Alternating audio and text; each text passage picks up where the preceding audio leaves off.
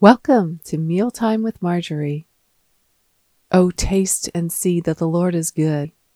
Blessed is the man who trusts in him. Psalm 34:8. Today we'll be feasting on Hebrews 6.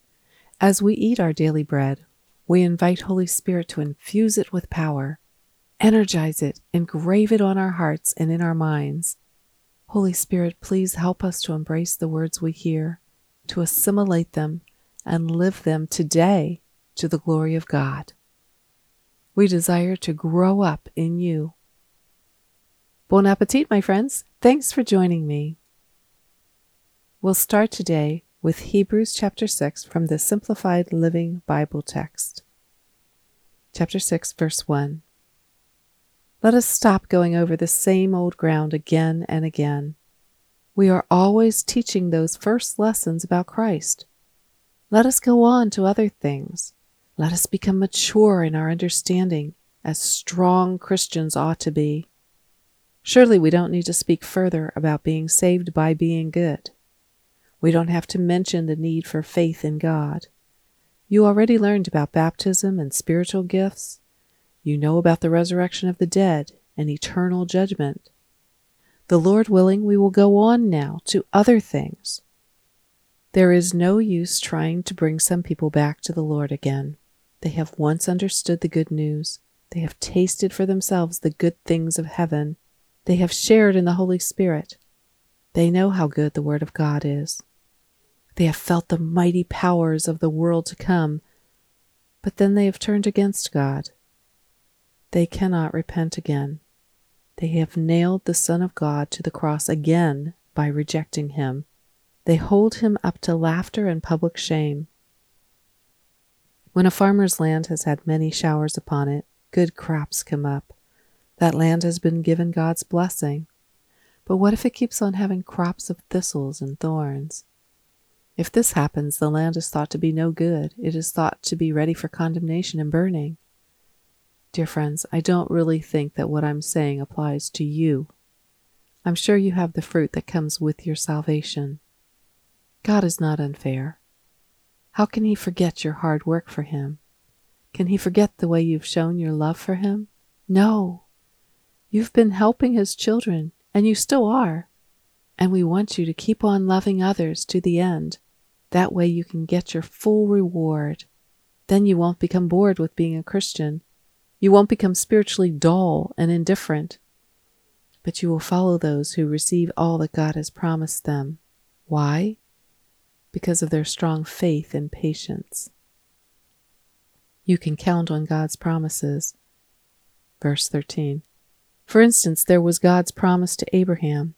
God made a promise in his own name, and there is no one greater to make a promise by. He promised that he would bless Abraham again and again. He would give him a son and make him the father of a great nation. Then Abraham waited patiently. Finally, God gave him a son, Isaac, just as he had promised. When a man makes a promise, he is calling upon someone greater than himself. This forces him to do what he has promised. He will be punished if he doesn't do it. The promise ends all argument about it. God also bound himself with a promise. That way, those he promised to help would be confident.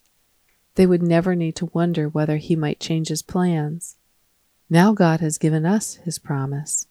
This is something we can count on, for it is impossible for God to tell a lie. Now all those who go to him to be saved can take new courage. They can hear about the promises from God, and they can know for sure that he will save them as he promised. This hope of being saved is a strong anchor for our souls. It connects us with God himself behind the holy curtains of heaven. Christ has gone ahead of us there. He pleads for us from his position as our high priest. He has the same honor and rank as Melchizedek.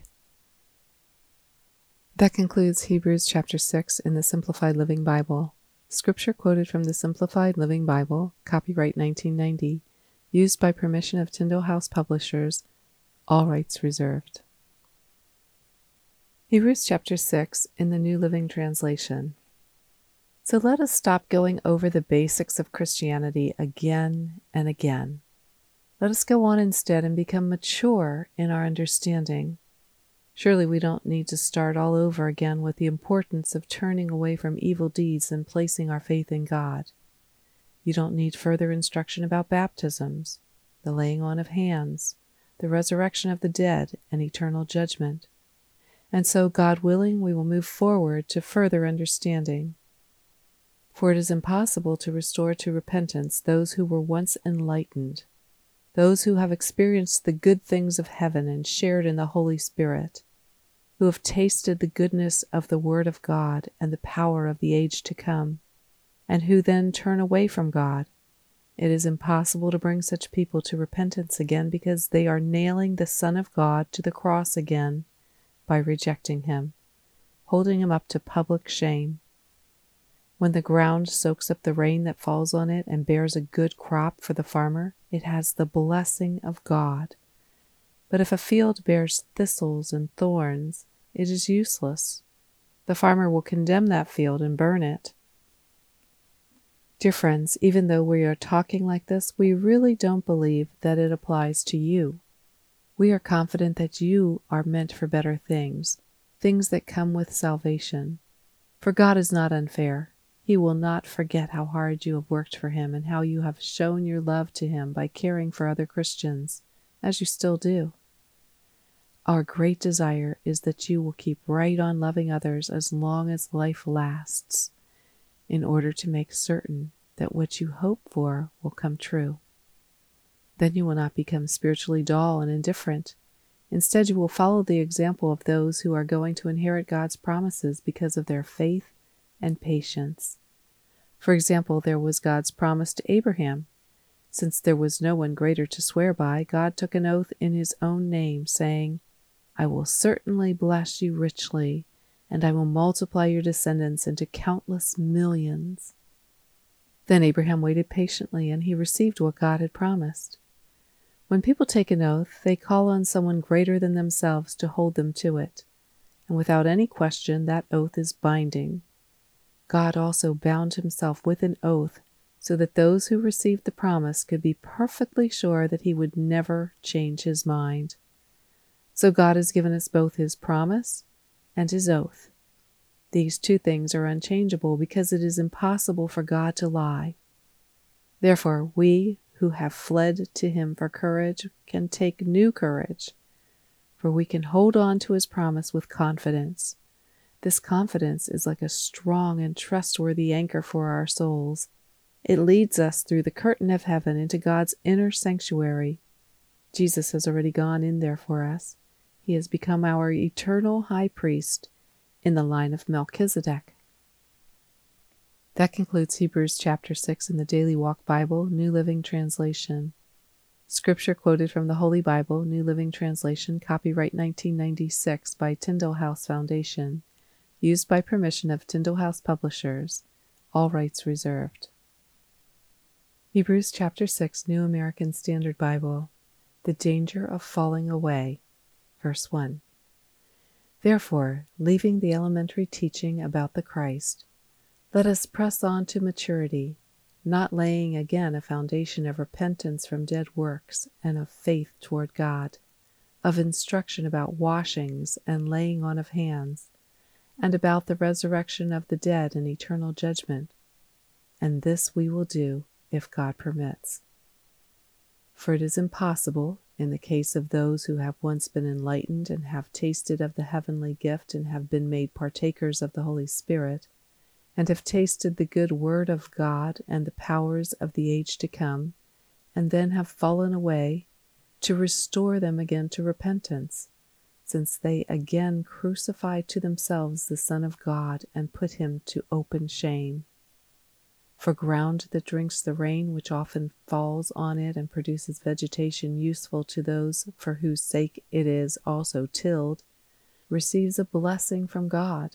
But if it yields thorns and thistles, it is worthless and close to being cursed, and it ends up being burned. Better things for you. Verse 9.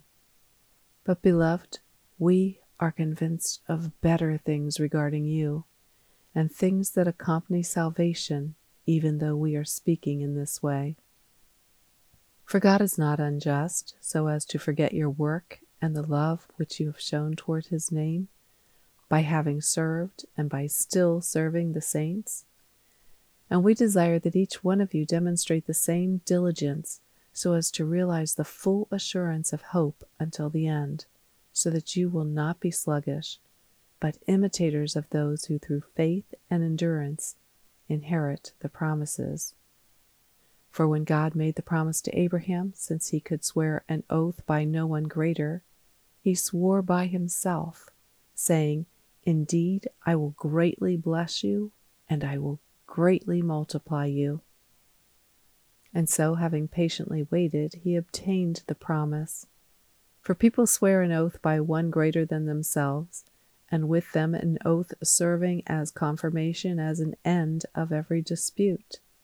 In the same way, God, desiring even more to demonstrate to the heirs of the promise the fact that his purpose is unchangeable, confirmed it with an oath, so that by two unchangeable things in which it is impossible for God to lie, we who have taken refuge would have strong encouragement to hold firmly to the hope set before us. This hope we have as an anchor for the soul, a hope both sure and reliable, and one which enters within the veil, where Jesus has entered as a forerunner for us, having become a high priest forever, according to the order of Melchizedek. That concludes the reading of Hebrews 6 in the New American Standard Bible.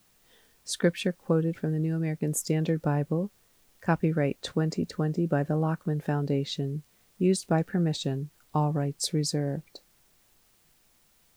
Hebrews chapter 6 in the Amplified Bible, verse 1. Therefore, let us go on and get past the elementary stage in the teachings and doctrine of Christ the Messiah, advancing steadily toward the completeness and perfection that belong to spiritual maturity.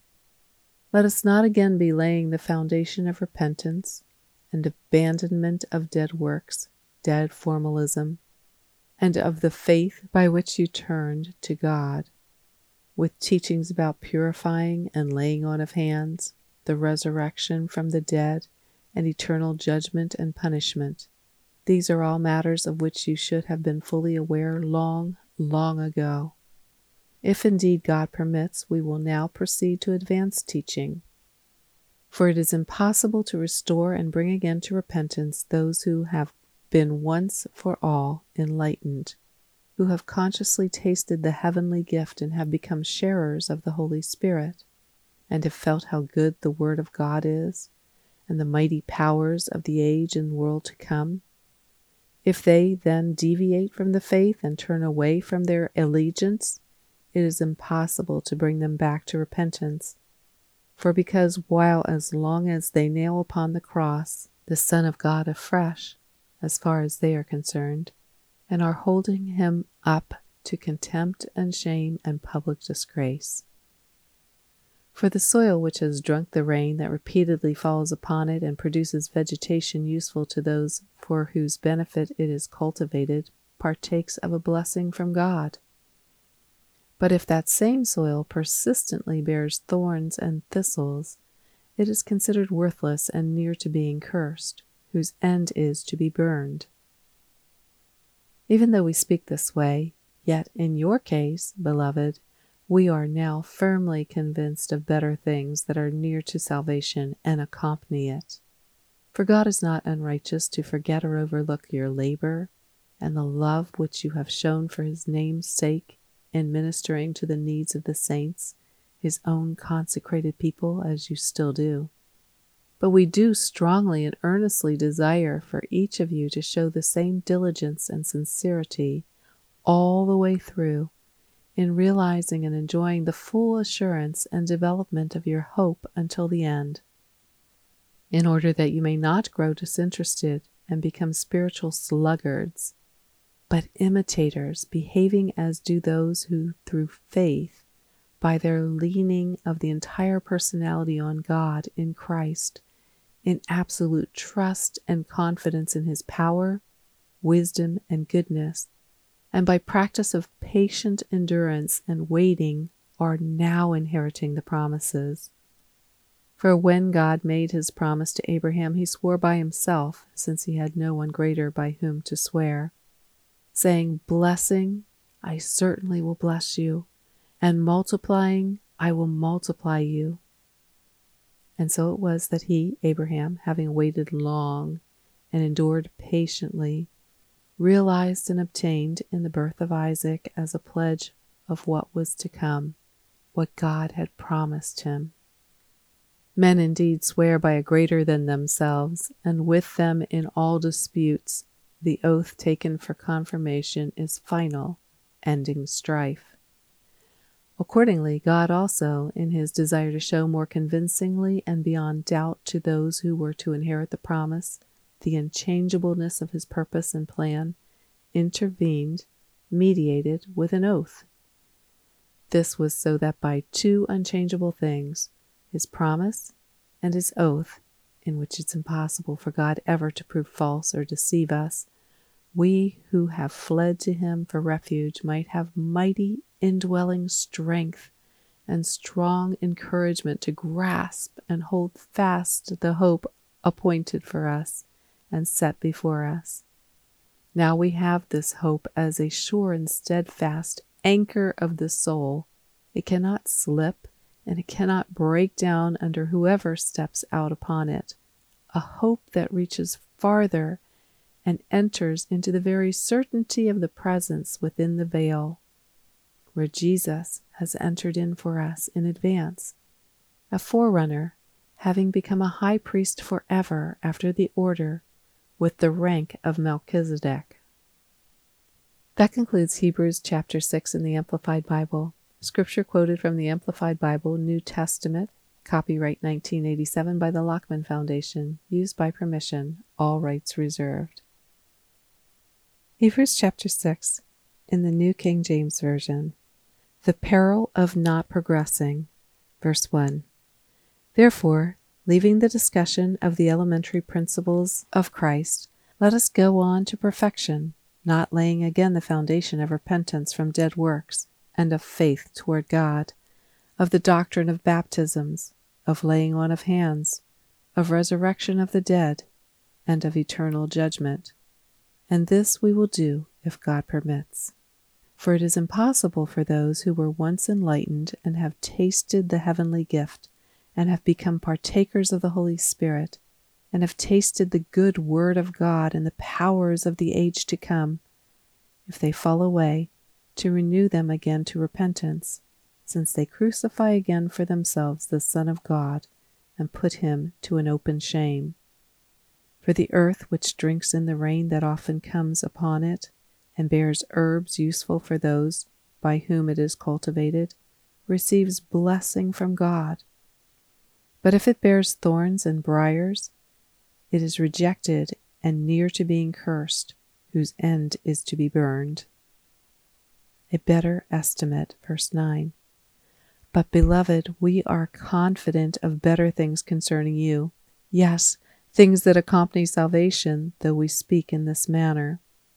For God is not unjust to forget your work and labor of love which you have shown toward his name, in that you have ministered to the saints, and do minister. And we desire that each one of you show the same diligence to the full assurance of hope until the end, that you do not become sluggish, but imitate those who through faith and patience inherit the promises. God's infallible purpose in Christ, verse 13.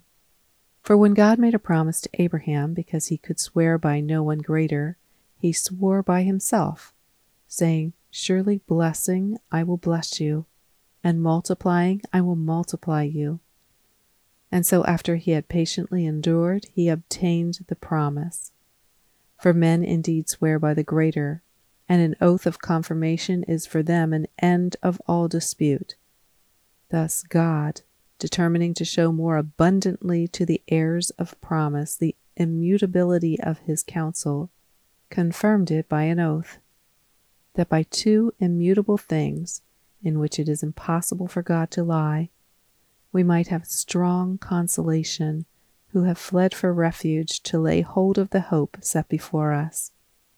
This hope we have as an anchor of the soul, both sure and steadfast, and which enters the presence behind the veil, where the forerunner has entered for us, even Jesus, having become high priest forever according to the order of Melchizedek. That concludes the reading of the New King James Version. Scripture quoted from the New King James Version, copyright 1982 by Thomas Nelson Publishing. Used by permission, all rights reserved. In today's reading, we heard a very difficult teaching about someone who has fallen away and cannot be brought back to repentance because they would be crucifying the Son of God all over again and subjecting him to public disgrace. Let's take a closer look at the characteristics of the person in this passage. When the person was walking in faith, they were described as being enlightened. They understood the good news. They had consciously tasted for themselves the heavenly gift, the good things of heaven. They had shared in the Holy Spirit. They had tasted the goodness of the Word of God. They had tasted the mighty powers of the coming age and the world to come. So we're looking at a mature, Holy Spirit-filled Christian who enjoyed the Word of God and walked in the miraculous. That's my interpretation of what it means to taste the mighty powers of the coming age and the world to come. Scripture says if that type of person deviates from their faith, turns away from their allegiance, if they fall away, turn against God, they cannot come back. Looking ahead to Hebrews chapter 10, verses 26 to 29, in the New International Version, it says, if we deliberately keep on sinning after we've received the knowledge of the truth, no sacrifice for sins is left, but only a fearful expectation of judgment and of raging fire that will consume the enemies of God. Anyone who rejected the law of Moses died without mercy on the testimony of 2 or 3 witnesses. How much more severely do you think someone deserves to be punished who has trampled the Son of God underfoot, who has treated as an unholy thing the blood of the covenant that sanctified them, and who has insulted the Spirit of grace? The Spirit of grace. Praise God for His grace. I am so grateful for the one way of escape Jesus provided for us so that we can live with Him forever. If we sin willfully, deliberately turning our backs on Jesus, if we choose a lifestyle of sin after we've received the knowledge of the truth, that's when there's no longer a sacrifice for sins. But don't forget Hebrews 6:9, which says, dear friends, even though we're talking this way, we really don't believe it applies to you. We are confident that you are meant for better things, things that come with salvation. The fact that you're seeking God, that you've listened to 5 translations of this single chapter, that you're hungry for the truth, is an excellent indication that you have not turned your back on Him, and that's good news. And there's more. God spoke an oath to demonstrate to us, the heirs of the promise, the fact that His purpose and plan is unchangeable. We can take refuge in this. It is an anchor for our soul. Our soul is our mind, our will, and our emotions. I don't know about you, but my soul needs an anchor. We are at war, and the battleground is our mind. Scripture tells us to take captive every thought and make it obedient to Christ.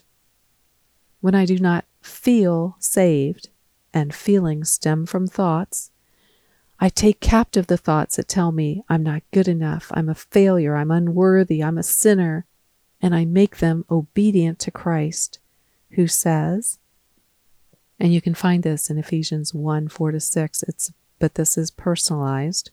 It says that God chose me in Jesus before the creation of the world to be holy and blameless in His sight.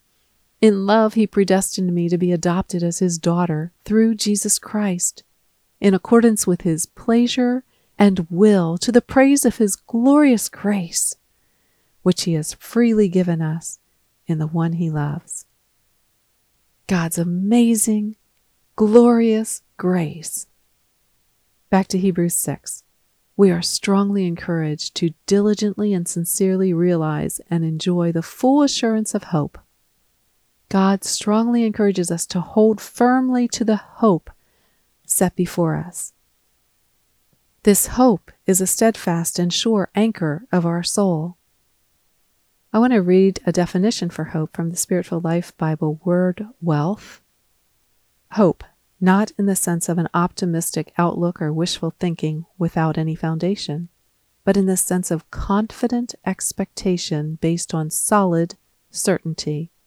Biblical hope rests on God's promises, particularly those pertaining to Christ's return. So certain is the future of the redeemed that the New Testament sometimes speaks of future events in the past tense as though they were already accomplished.